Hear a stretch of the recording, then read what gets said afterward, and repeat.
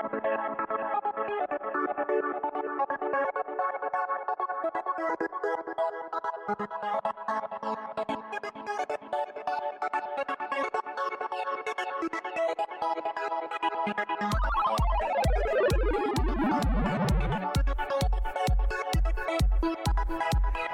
turn to page 87 of the instruction booklet.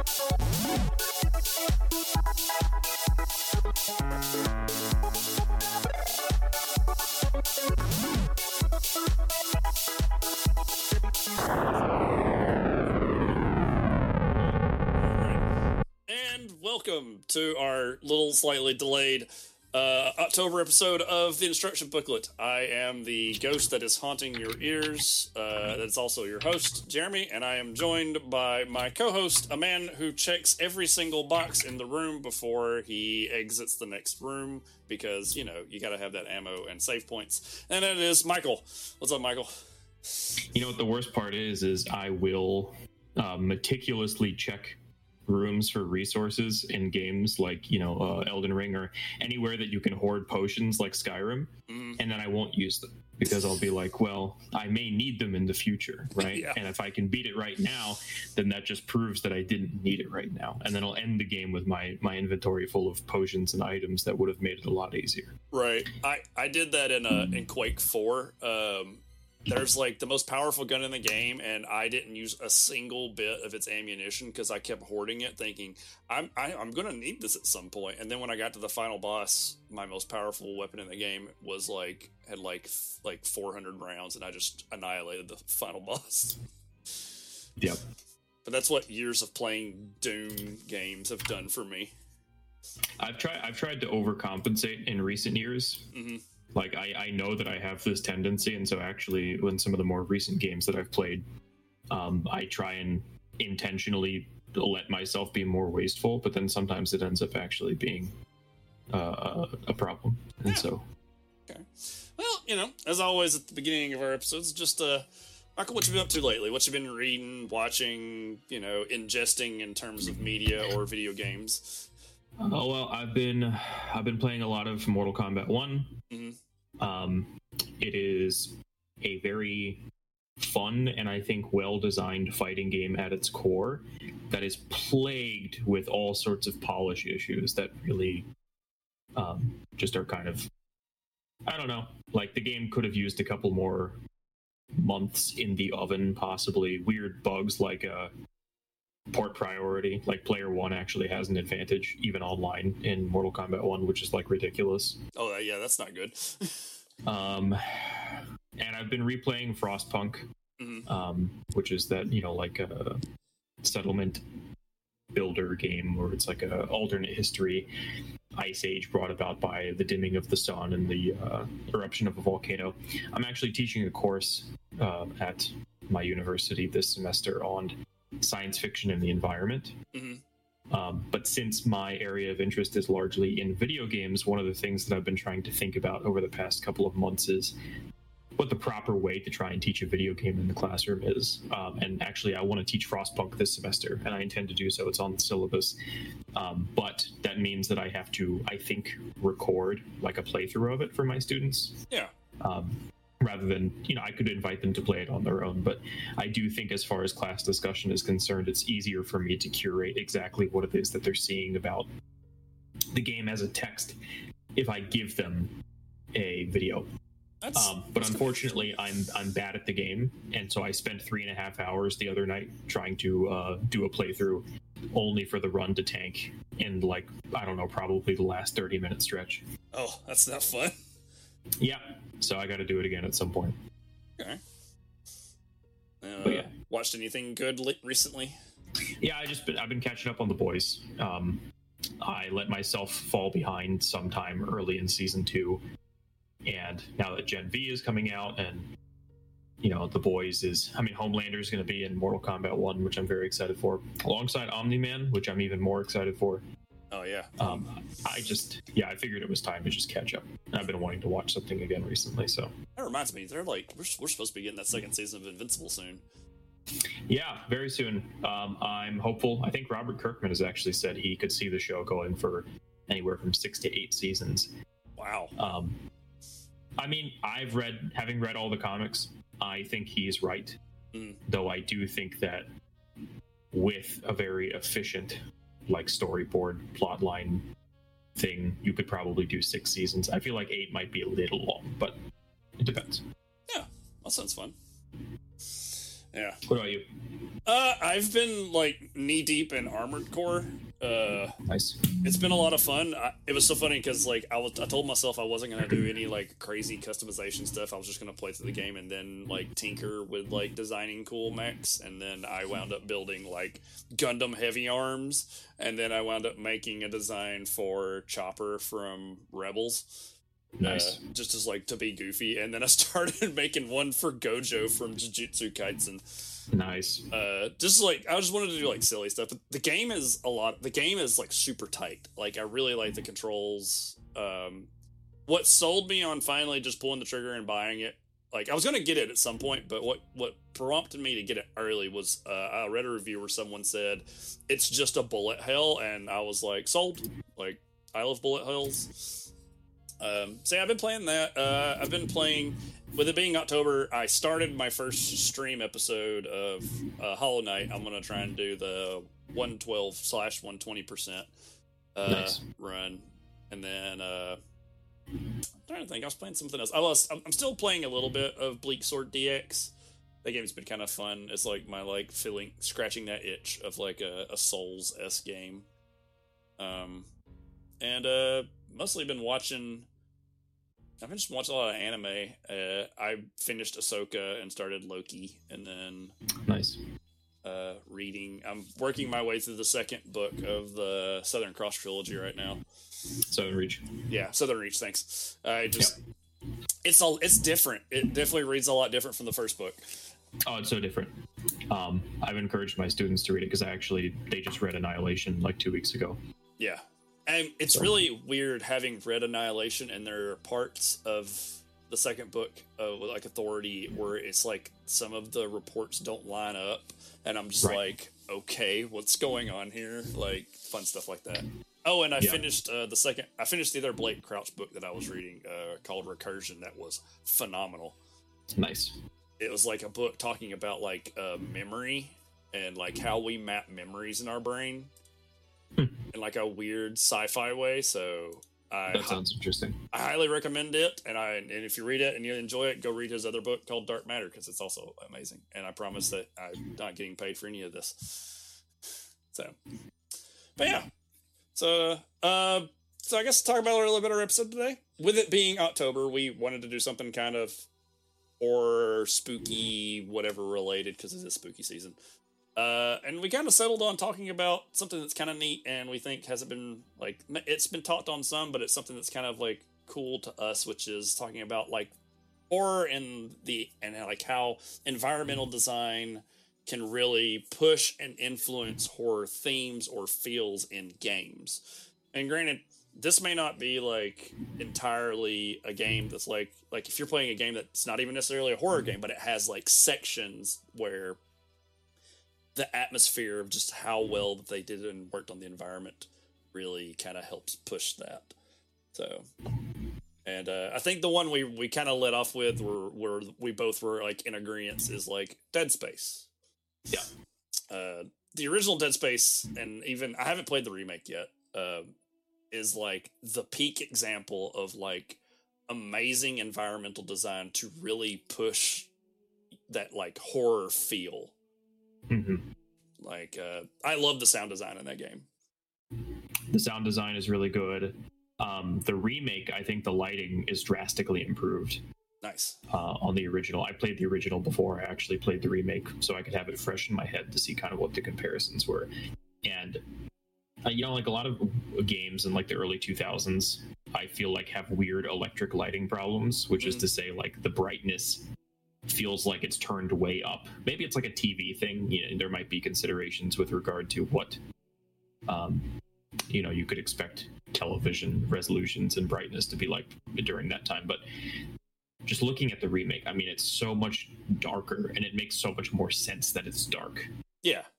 I guess for folks that don't know or have never heard or played, Dead Space is a game that is a sci-fi horror game where you play as this guy who is going to investigate he is there to repair a downed ship that its whole job is to like crack open planets and harvest them for resources. And his wife was on the ship, and they have lost contact. And they get there, and let's just say things go sideways. There's weird, bizarre creatures that are like amalgams of humans that you have to dismember to kill. So they're not like your typical zombies. So, necromorphs. Yeah, the necromorphs.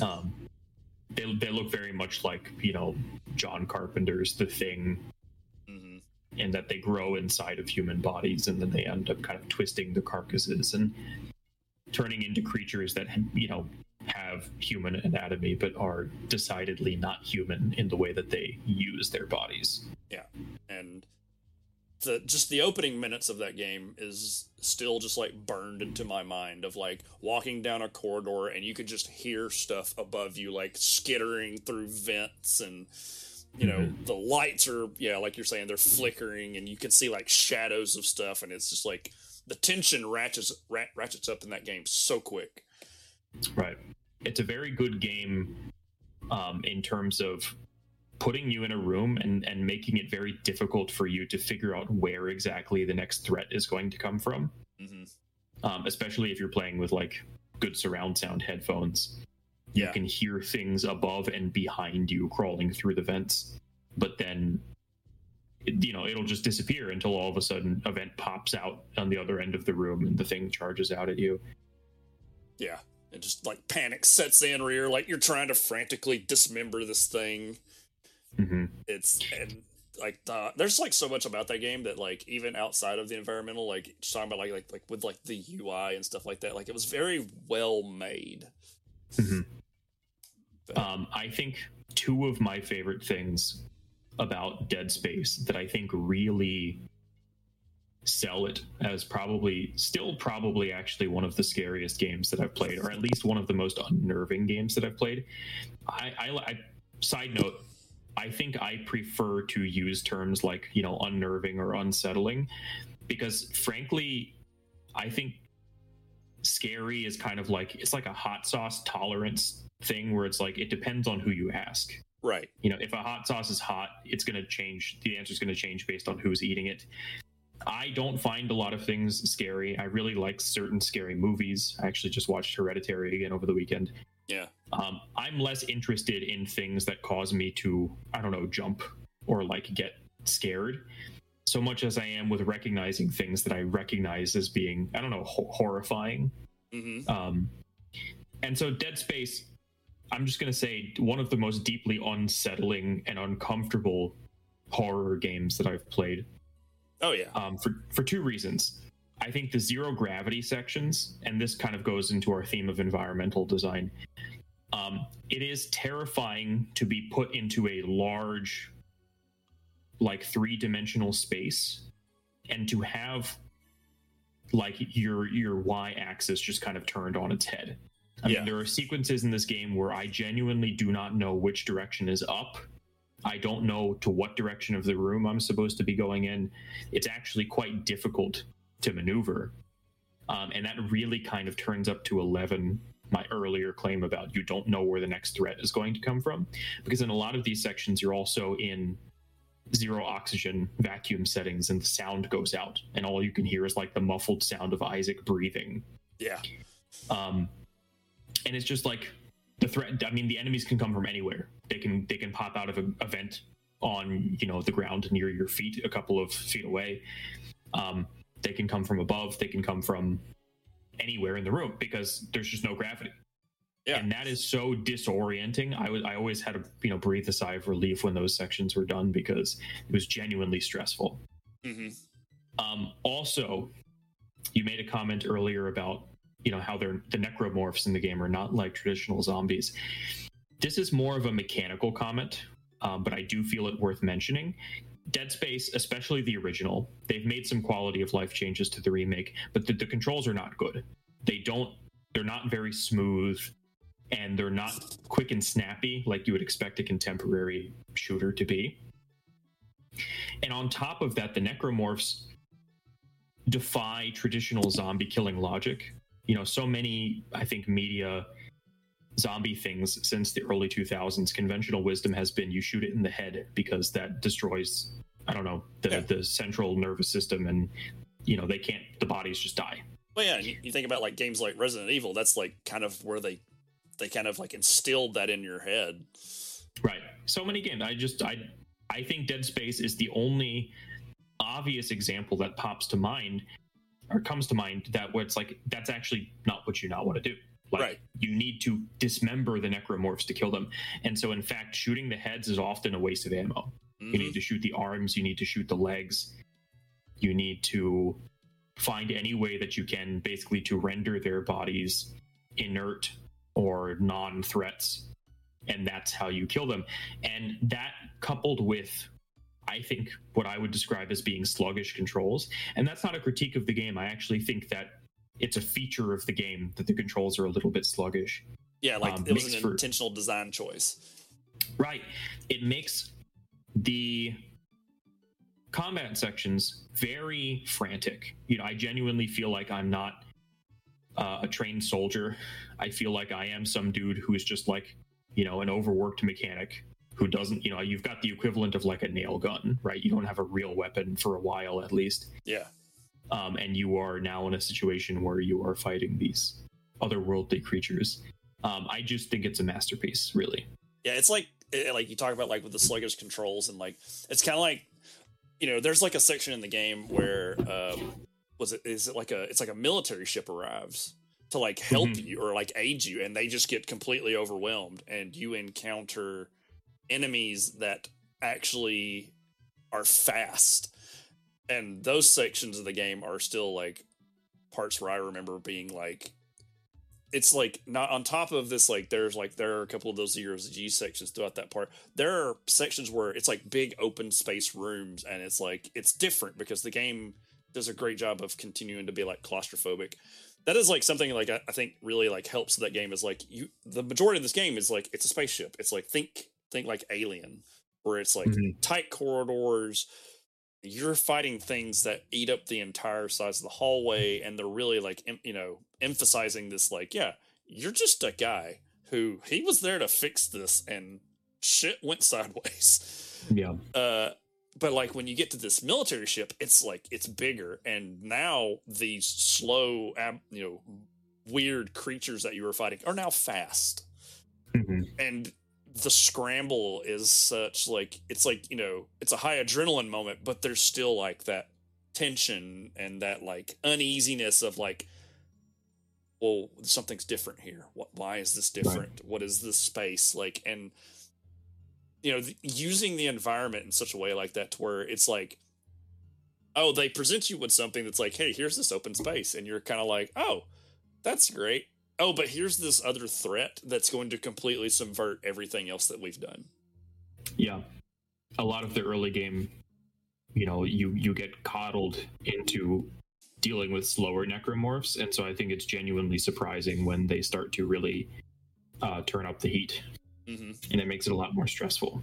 Yeah. I think that's something that's like, the element of a good horror game to really like help build that tension and that unsettledness is like putting like what you were saying earlier, like putting someone out of their comfort zone. And then when you give them their comfort zone every now and then, completely just turning it upside down to where it's like, it's no longer a comfort. Right. Yeah. You normally, open spaces are welcome.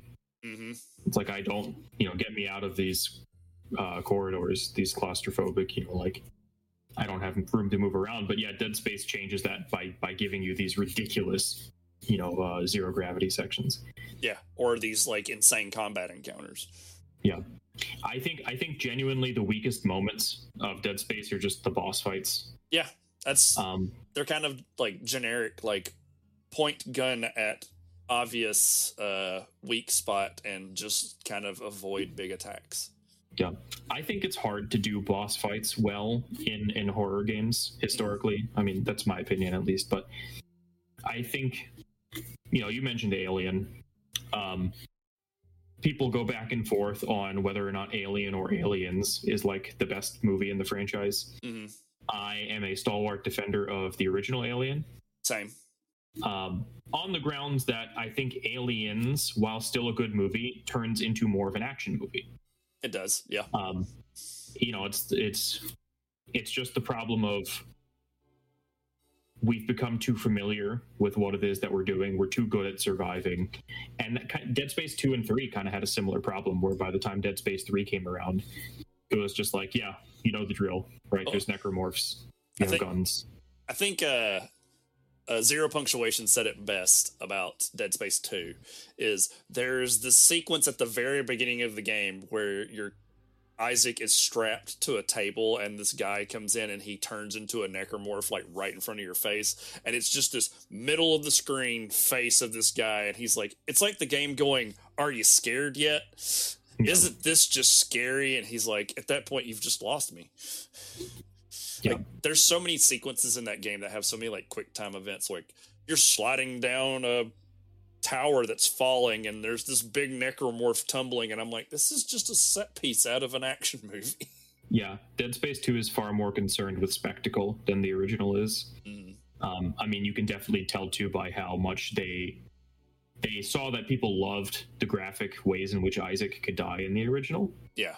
And so Dead Space 2 kind of made it a feature of the game that there were so many different interesting death animations. To the point now where even the most recent, you know, Callisto Protocol from the same dev was like selling different death animations as like a DLC pack, which is like ridiculous. Yeah, just make a good game. Yeah. But then it's like, you know, so back to my point, I guess, that's like the boss fights are moments in which the game turns from survival horror into a third-person shooter. Yeah.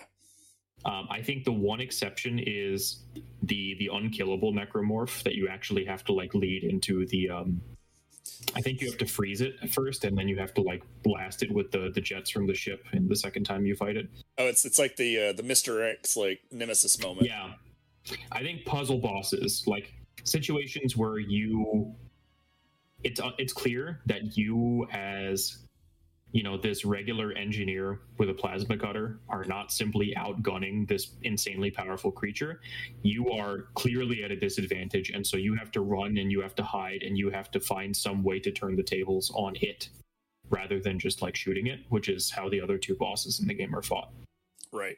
And even like the last boss is kind of the same way. It's just big spectacle boss, shoot a couple of weak points and you're done. Yeah. The last stretch of that game, it feels so out of place. Yeah, when you get to the planet, that's the weakest part of the game, I think. Yeah, at that point, it kind of going back to our thing, it loses the environment at that point. Yeah. So, but I think some other good ideas of like games that use great environment to apply the uneasiness or unsettling kind of thing, and this was like one that kind of jumped to my mind, like when I was going through this, was Control. Yeah. Control is, I had heard about it. I never played it, and then it went on sale, and a friend of ours convinced me to buy it, and I'd watched him play it, and then I got to playing it, and I was like, oh my god, this game is like, just the idea of that game, and like, that game isn't scary to me at all. That game is more like fascinating, but like the times when that game starts to get really weird, or it kind of like has that same effect you were talking about with the Zero G, because in Control, you're inside this like weird anomalous house that can move and shift. And when there are times in that game when those shifts happen, or the environment has like a drastic change, that it's like it throws me for a loop, and like suddenly I'm out of my element. I don't know what's happening. There's like bizarre things going on, and it's just like it's this complete like upside down moment where I don't know what's happening, and it's this unsettling uneasiness that it gives me. Mm-hmm.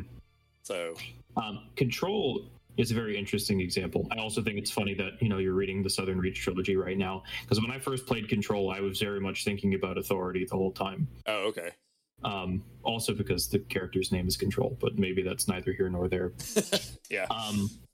I think that Control does something amazing. Mm-hmm. Well, first of all, I love the multimedia storytelling in Control. I think that it's possibly the best game that I've seen handle environmental storytelling in terms of hiding information about the game and then the narrative and the world in various things. Like, you can find email memos between employees working at the oldest house. You can find literal live action recorded videos. Yeah. You get phone calls. You can find tapes. I mean, I can't think of another game that uses so many different kinds of media in so many different ways. Yeah. Which, as somebody who's kind of interested in media theoretical research, I was just super fascinating to me. Yeah, I do think that sometimes it gets a little bit much, because sometimes I feel like I'm actually breaking the flow of the gameplay too much to find all of the things. Mm-hmm. But yeah, that game has really great presentation. Yes, but it's one of those games that that game I wouldn't classify as horror, but there are horror parts in that game, and when it does it very well due to how they designed it. They did the DLC because this was the same people who made Alan Wake. There's the whole Alan Wake section where it's the darkness is literally trying to kill you, and it's this is really neat. There are times when I feel that threat here. Yeah. It's games that can trigger that fight or flight response in your brain from segments like that, I think are really achieving the horror element that we're looking for. Right. Alan Wake is another good example.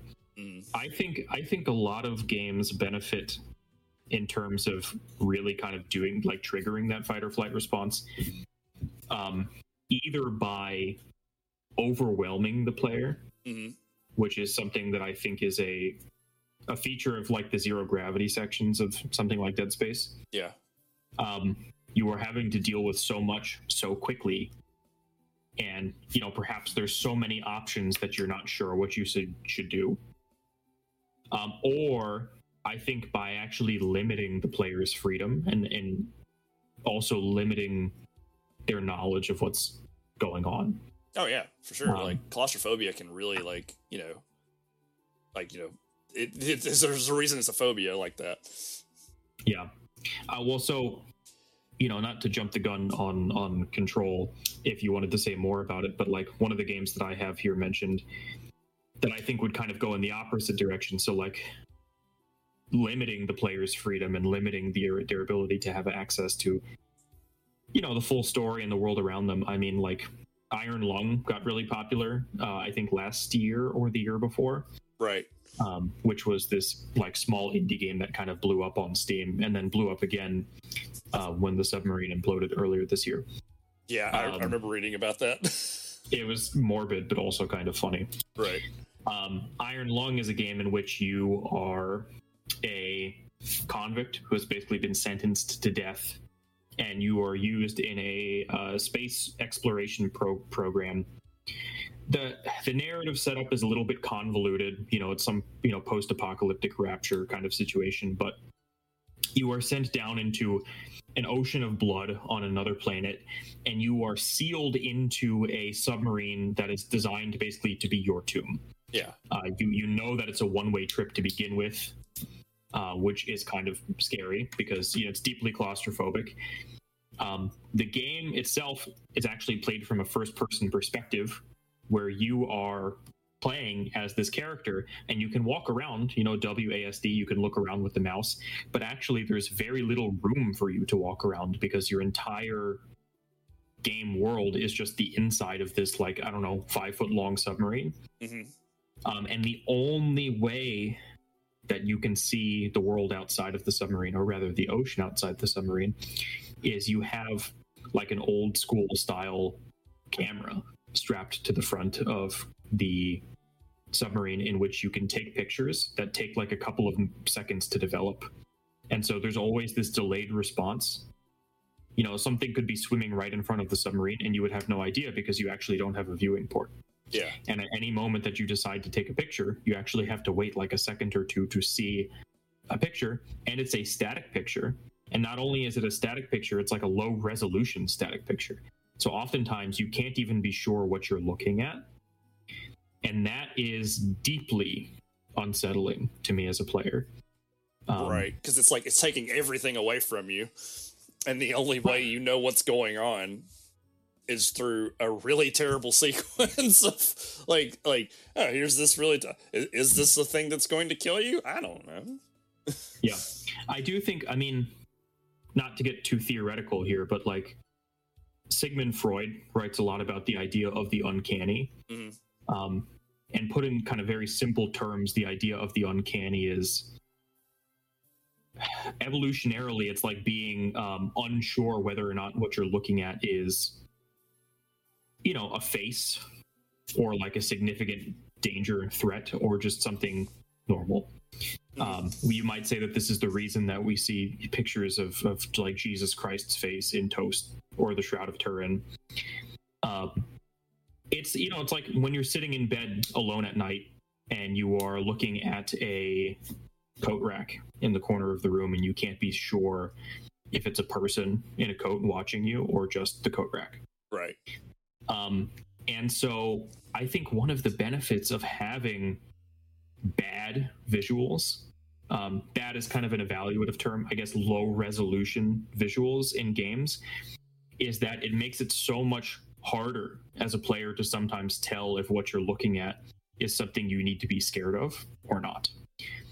In Iron Lung, you take a picture of something in front of you and it's like, is that a creature or is that a, I don't know, like a plant, or is that just like a piece of rubble that has fallen to the bottom of the ocean? I literally cannot tell. Yeah. And that is like scary because it's like you're in this very ambiguous space for a little bit where you actually have to make peace with the fact that you could be in danger, but you have no way of knowing. And that's a very stressful place to be for an extended period of time. Yeah, that kind of reminds me of like one of my like favorite game series was like the Thief games, and they always had like a nice, weird, like kind of supernatural element to them. So in the third game in particular, there is a section of the game called the Cradle, and it like if you ever like you think like the most haunted scenario possible. The Cradle is an abandoned orphanage that eventually had a mental ward built onto it that burned down to the ground. Yikes. Exactly. So the orphanage side of it is actually fairly easy, and there's like you encounter a ghost of a little girl and she's like wanting you to get like stuff. The mental asylum is where shit got weird. So like that's like so this game was kind of a little like low polygons-esque game, and so this game did like a really great, this section of this game did a great job of like really amplifying that like, the unease and like paranoia factor almost is like, I guess would be the best way to describe it. It's because the game is kind of steampunkish, and so there's electricity.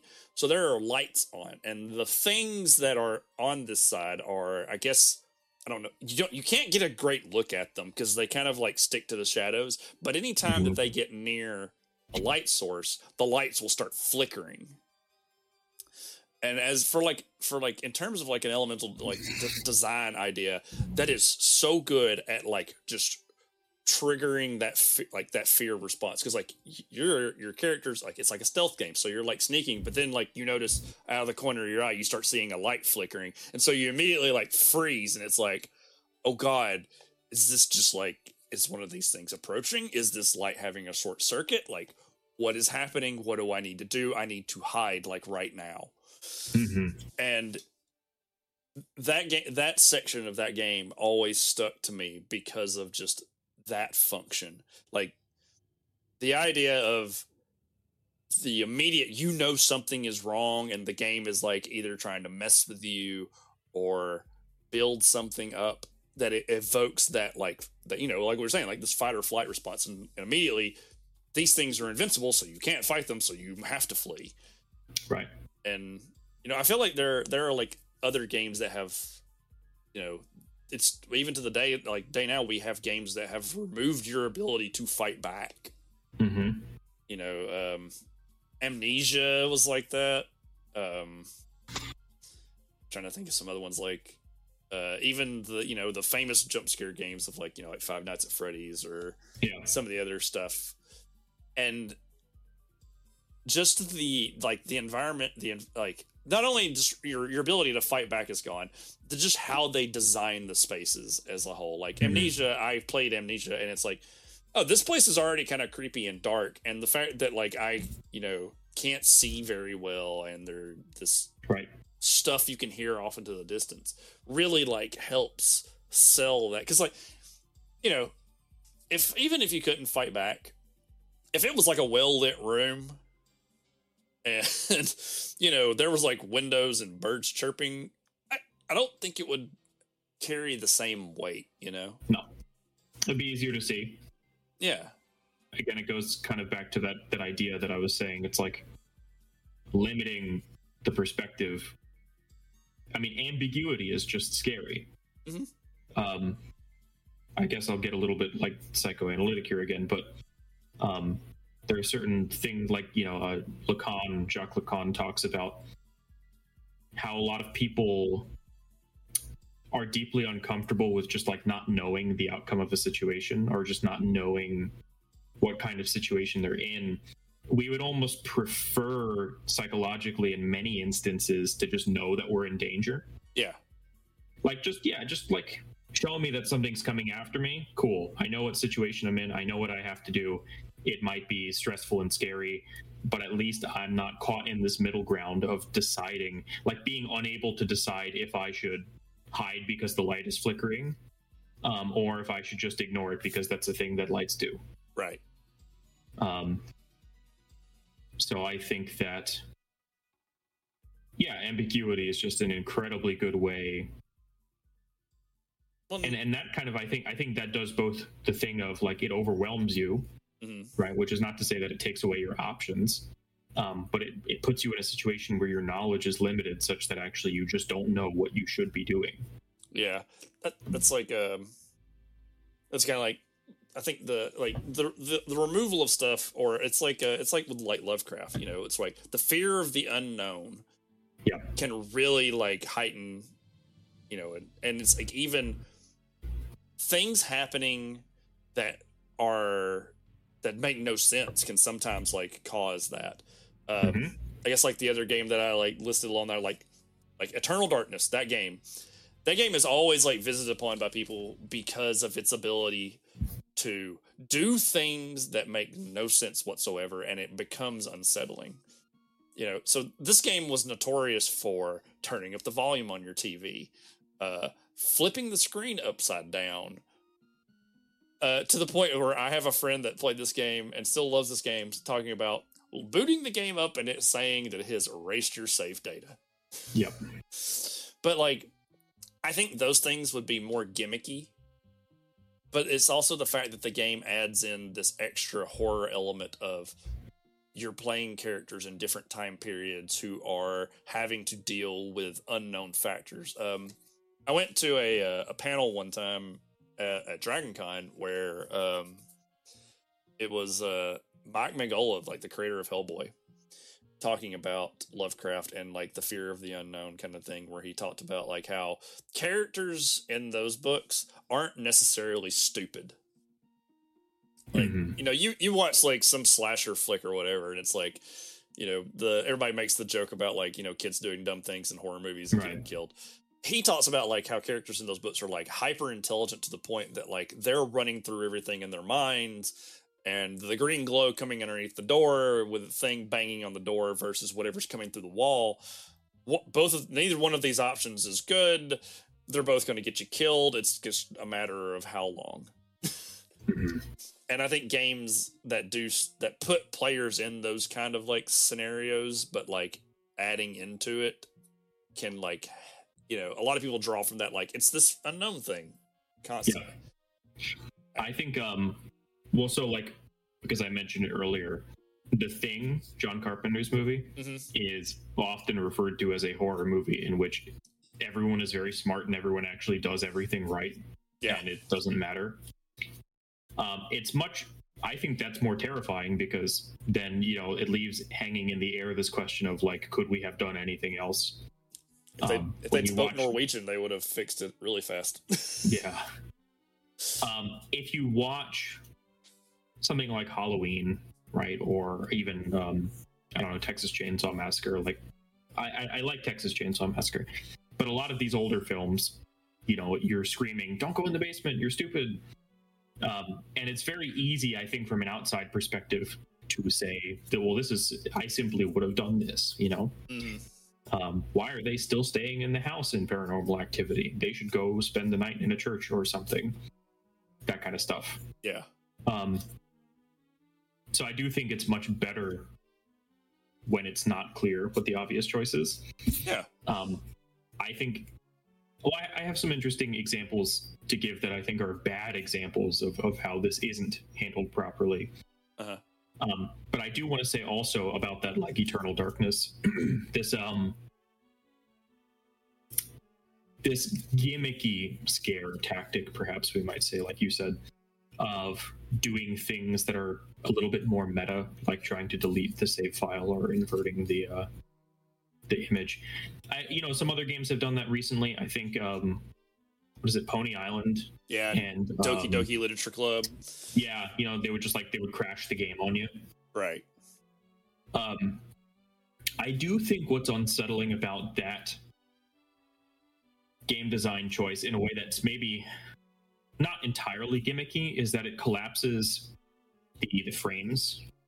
Mm-hmm. People who have done sort of like ludological work on the different kind of frames of reality that you buy into when you're playing a video game. You have you as the player. Mm-hmm. You have the frame of the game that is like the rules, the system of rules itself. This might be easier to think about in terms of like a tabletop role-playing game. And in particular, I'm thinking about like Joseph Laycock talks about this in his book, Dangerous Games. Mm. And then you actually have kind of the diegetic world itself, which is like the internal fictional world and the logic that it sort of operates by. And on that level, you're the character. You're no longer the player. And so even if you do get scared by things in the game, in the back of your head, there is always this knowledge, or at least there should be this knowledge of, well, the demon in the game can't hurt me. It can only hurt the player or the character that I'm playing as. Right. And at the end of the day, the game shouldn't be able to, damage my television or my console or delete my save file. Because again, something like a save file exists on a higher frame of reference than, like whoever the character in Eternal Darkness is. Yeah. One of the things that's scary about that more meta design is that it collapses the frames. You all of a sudden cannot be sure that the thing in the game is not somehow reaching out to you, the player, in reality. Mm-hmm. It's this fear of, the demon girl in the ring climbing out of the TV and killing you. Right. My game just crashed, holy crap.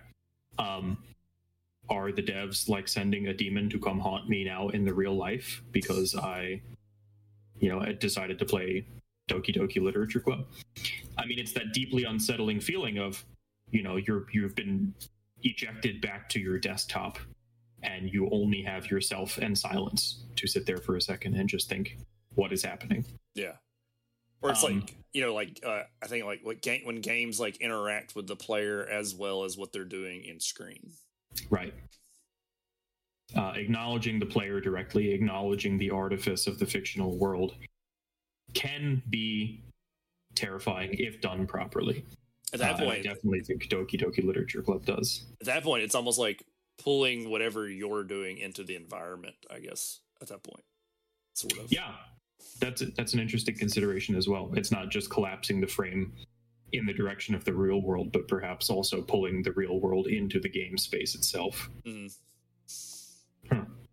Yeah, like, and well, the person that we tend to talk about a lot, like, loves to do stuff like that. Like, think about, like, with Kojima and, like, Metal Gear Solid with Psycho Mantis. Right. Reading your save file, or you have to unplug the controller and do other things, that kind of stuff. Yeah. Put it in port 2, yeah. Yeah. But, like, the ideas of using stuff like that as an element of unsettlingness and with horror as kind of, like, a part of the design function is different. Like, and it can present that unsettlingness because it is pulling you and the environment around you into this game. Mm-hmm. So it is trespassing on sacred ground that seems like it should not be accessible to the logic of the game itself. Right. Yeah, I think another game that I want to mention here that is not exactly a horror game, but I've been dying to talk about it in some capacity. That really kind of does this collapsing of the frames thing extremely well is Pathologic. Definitely not a horror game, though it has horror elements, as we've said of a couple of games on this list already. Especially like Pathologic 2005. I haven't actually played Pathologic 2. To my knowledge, it is just a kind of updated HD remake with like better game systems than the original. Pathologic, I won't spoil anything story-wise, I guess, for anybody who's interested in playing it, and I do encourage people to play it because I think it's a wonderful game. It is also the most stressful game I've ever played in my entire life. Oh my. And it's very interested in mocking the player for their inability to actually affect meaningful change outside of the scope of what's been determined in the story. And not in a traditional way. I mean, like, similar to many role-playing games, Pathologic has multiple endings, and you can actually choose how the game ends if you've done the prerequisites necessary to get the endings set up. But even then, there are like secret non-ending interactions that like still kind of tease you for just being, a player in a kind of like opera play in which, all the endings have already just been written for you. So there's that kind of existential horror of like, being confronted with the fact that perhaps you're just a puppet in a game. But as far as environmental design is concerned, what makes Pathologic so stressful is actually that, so the game happens in real time. If you don't know what the premise is, you're a doctor who is in a small Russian village somewhere. You've gone there for a research purpose. This is one of the characters you could play, but it's the character that I played. You've gone there for research, and over the course of the first day that you are there, you begin to slowly start piecing together the fact that this town is on the verge of a massive, like, pandemic outbreak, serious disease that like has an insanely high fatality rate. And similar to like a Majora's Mask style game, time is constantly ticking. Certain things can only be done on certain days. And one of the most painful things about the game is that you walk relatively slow for a first-person game. And the town is big, and you only have a limited amount of time to do everything each day, and you don't even start the day knowing all of what you can do. Sometimes you actually have to go exploring, and you have to find an NPC who will give you a quest that you actually need to do in order to save someone's life. Otherwise, they'll get sick and die the next day. That means every morning when you wake up, when it's, I don't know, either 6 a.m. or 8 a.m., depending on when you go to bed in-game, you need to start planning your route through the village meticulously.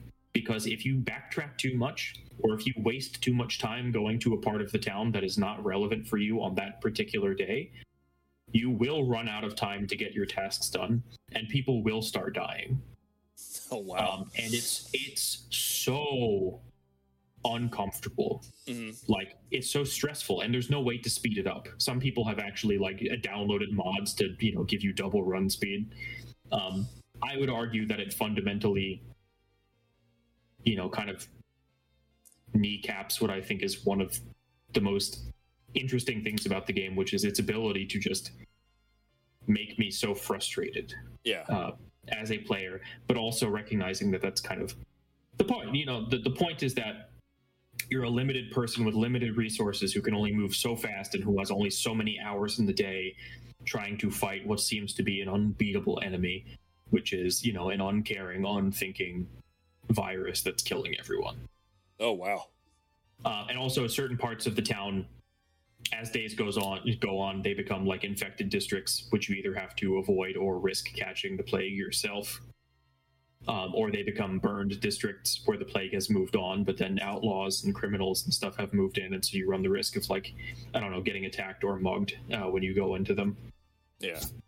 It's interesting, and I do recommend people play it at least once. That is kind of neat. That almost like real world-esque stress, like adding that extra element to the game is very interesting. It is. I started, waking up at 4 a.m. and drinking tons of coffee in the game because I was like, I don't have enough hours in the day to do everything. It's like real life. I know. It's so funny. I guess it's like more of that, like breaking down that barrier between like playing the game and everything. Like, it's so funny because you talk about like, stuff stressing you in real life. Going back to Dead Space, I played Dead Space 1 in like the optimal way. Like, I played no lights in my room, like my surround sound headphones on. And it got to the point where I was playing that game so much, I started dreaming about it at night. Oh, no. And like, I would have like waking nightmares.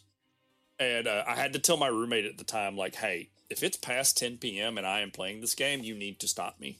Like, make me go do something else for a while. Because I was, like, dreaming about, like, necromorphs being in my bedroom. And, like, I was, like, awake sitting up in my bed. And, like, I was like, oh, my God. So, but I've had those problems before where, like, playing a game too much and you start dreaming about the game.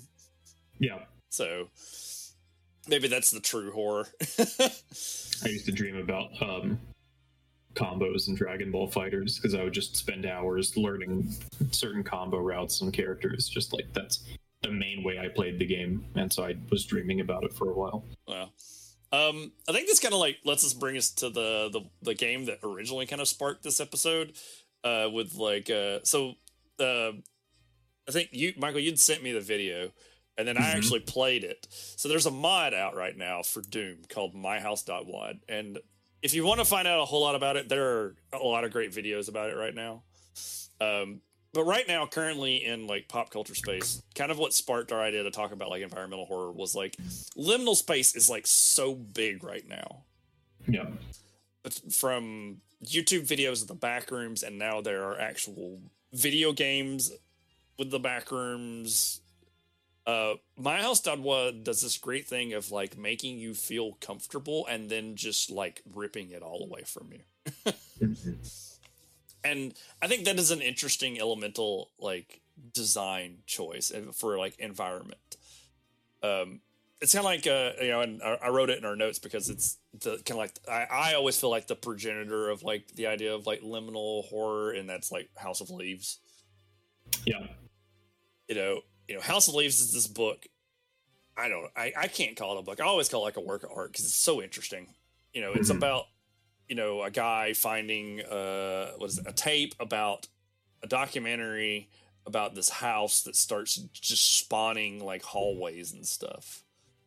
And what made My House even more interesting as a game is the fact that there's like clues to stuff that supposedly happens in the real world. So it's almost kind of like how we were talking about like with Doki Doki Literature Club and all that, where it's like it's breaking that barrier kind of. Right. Where it's like Doom is a game that has been out for years, and Doom mods have always been around, and suddenly it's like this guy finds this Doom mod and you start playing it and it's really freaky. Like playing through it was interesting. Yeah. I think one of the things that I'll just say, like, I'm not terribly, I'm not old enough to have played Doom 2 or 1 growing up or whatever it's a mod for. Though I did find myself very fascinated by the video. I think, whose channel is it on? Who he talks about? I just want to... myhouse.wad. So if people like want to just like, yeah, I'll make sure to add it to the links. So yeah, that way, Power Pack is the YouTube channel's name. He's got like a 2-hour video. It's really worth checking out. Yes. And one of the things that hooked me, I didn't think I was going to be terribly interested in this because I was like, Doom mod, whatever. But he goes on for a while to actually explain what is traditionally considered possible and what is traditionally considered impossible from a technical standpoint, as far as Doom mods are concerned. And I think per our conversation of like collapsing frames of reference and like, you know, causing you to really kind of pause and think and wait a second, like, well, what's happening here? Like myhouse.wad seems to do things that shouldn't be possible for a Doom mod, for like the limited engine that the game is running on. Yeah. Like multi-layered 3-dimensional spaces, and also transforming level designs. Like you walk through a door, you turn around, and all of a sudden the door's gone. I don't know, like the door is gone, or the door that you came through now goes into a different room. That was what interested me, because I was like, how is it happening if it shouldn't be possible? Yeah. Really what it is just, I think the modder was incredibly technically proficient with the mod tools and the game engine itself, but it's really interesting. And they even do stuff for like someone like me who has played Doom, like, and old enough to like, they alter like even like Doom music to make it, it's just enough off that it like, it's uneasy. Yeah. And that was very interesting. It's stuff like that that really like kind of help. Like, I think that's like kind of the thing with like the whole liminal space right now is like it's almost like how liminal space makes people feel. It's almost like reverse nostalgia, or like anti-nostalgia, I guess. Interesting. Where it's like, I know this place, I know where I'm at right now. Like that makes me think like a great example in Dead Space. Now I was thinking about it. Because I'm going to keep coming back to Dead Space. The nursery in Dead Space. Mm-hmm. Like, you get to the nursery and you're like, oh, it's a nursery. This should be, like, a safe place. And it's not, because those creepy baby monsters still freak me out to this day. Yeah. You know, and it's the idea of taking something that shouldn't be scary and just amplifying it. Like, you know, the whole idea behind the backrooms is like, oh, I think it's one of our friends, but you no clip through reality, and next thing you know, you're in these like sickly yellow hallways that go on for forever. Yeah. So it's it almost combines that unknown, but yet you look at the place you're in and you're like, this, I've seen places like this before. Because, you know, the whole idea of like liminal, like walking down a hallway or something like that, because it's a transition space. But you know those, and it takes that comfort, like kind of like what we were talking about like earlier, and it turns it on its head in a way. And that's why I kind of like was saying like it would be like anti-nostalgia. Yeah, it's like a memory with data corruption, you know? Yeah, like you feel like you should recognize what's happening and potentially be comforted by the memory, but something is like missing, something is like off. But also you can't quite tell what's off. Yeah. So that uneasiness starts to set in. Right. And eventually that uneasiness can turn into like unsettled and like paranoia. And you're like, you know, you're constantly like looking over your shoulder, and it's like, what is setting off this like fight or flight response right here? Right. You're not sure if you're out of the mod yet or not, because you finish myhouse.wad, the second level of Doom loads, you beat it, and then randomly the mod loads itself again. Yep. And then you're back at the weird house. Or it's kind of like what we're talking about, where it's like, my game crashed, and you push yourself away from the desk, and then you get up, and it's like, is the game really over with? Like, right. Am I going to wake up and I'm actually still in the game?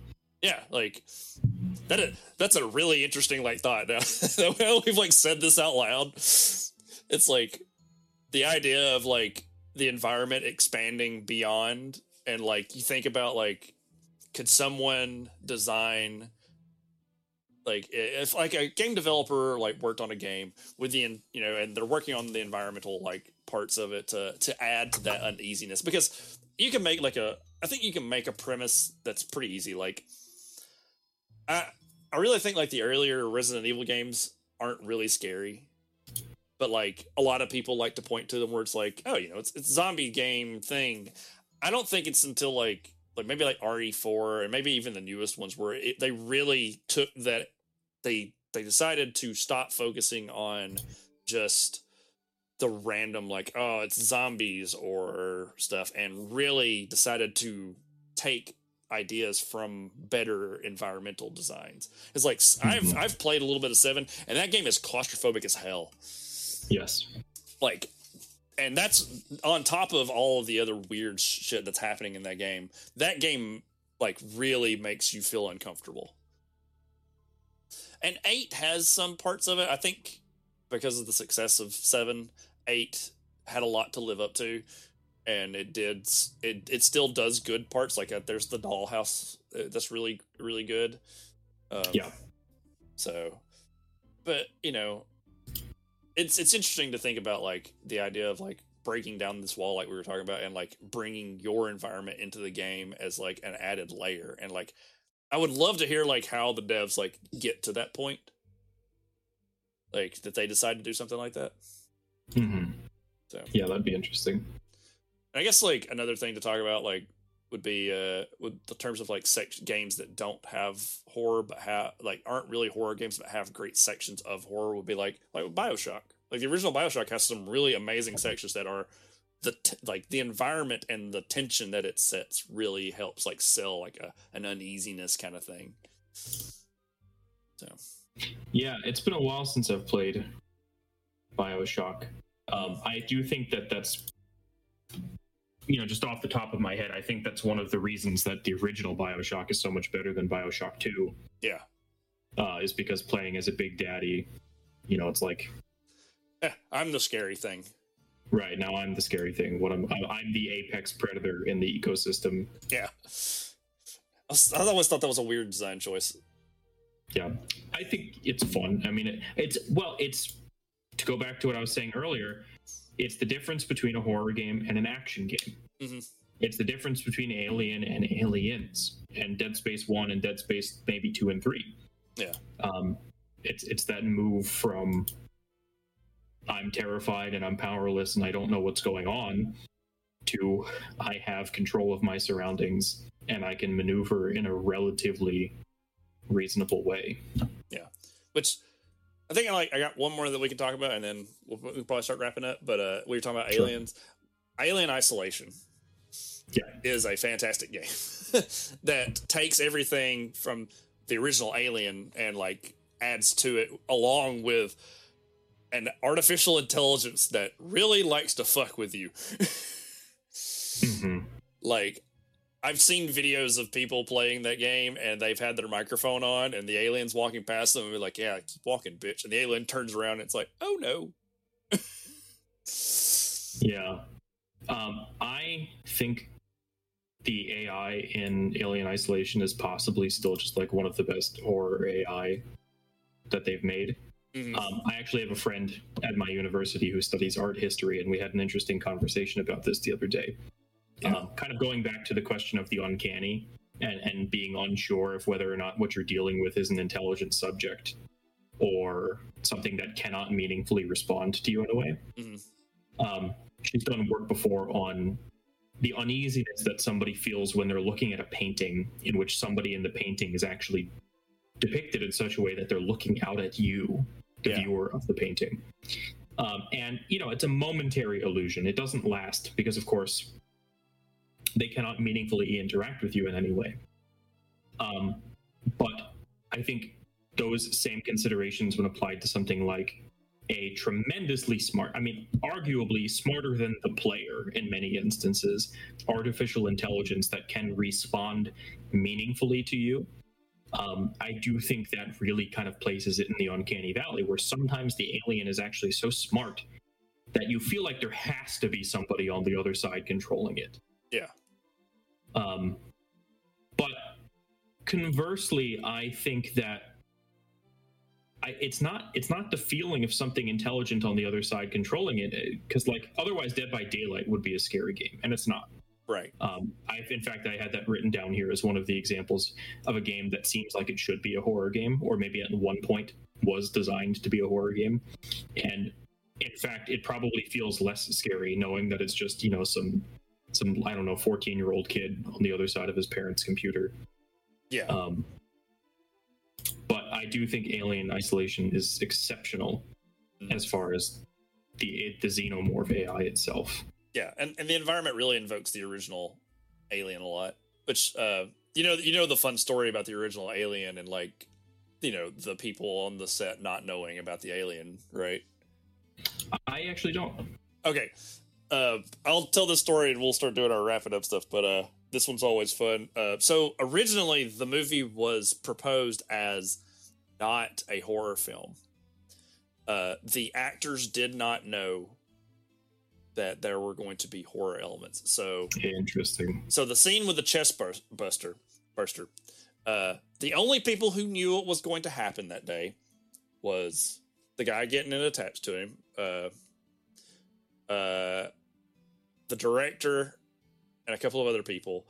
And apparently, the guy that played the mechanic, he walked in and saw something, but wasn't entirely sure. And so when that scene happened, the woman who plays the medical officer screamed and ran off set. Interesting. And there's even interviews with Sigourney Weaver that after that stuff happened, they didn't know what the alien was supposed to look like. So the scene where she's walking through and it's sitting in the corner and there's the chains hanging and stuff like that. Mm-hmm. She talks about how when the guy stood up in the suit, she was legitimately terrified because she didn't know what it was supposed to look like. And so my favorite, Ridley Scott, good, that's awful to do this to those people, but he wanted legitimate fear responses out of these people.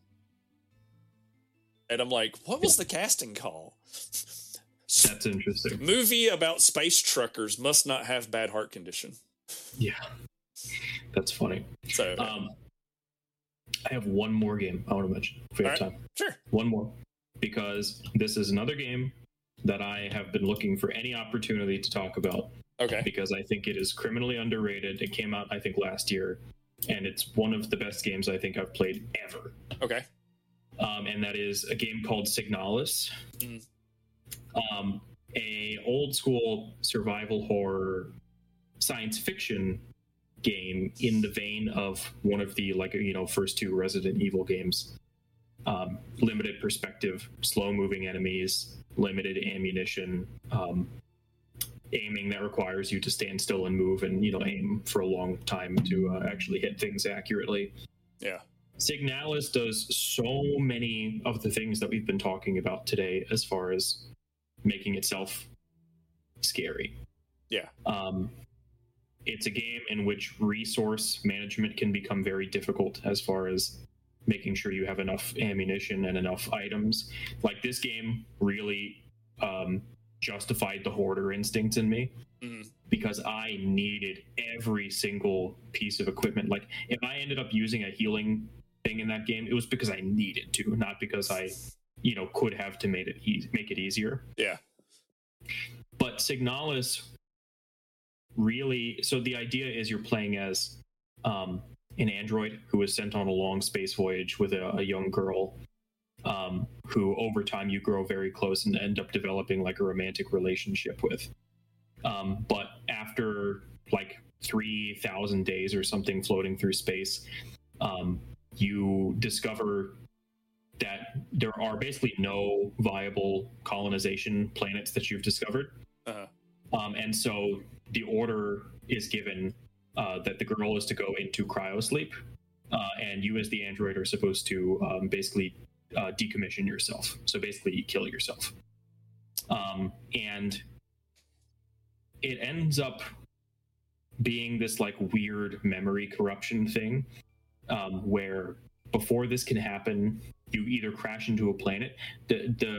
The details of the story get very murky, but the idea is that you as this android are trying to, and you're not even sure if you're the original android or another android unit of the same kind that somehow cybernetically inherited the memories.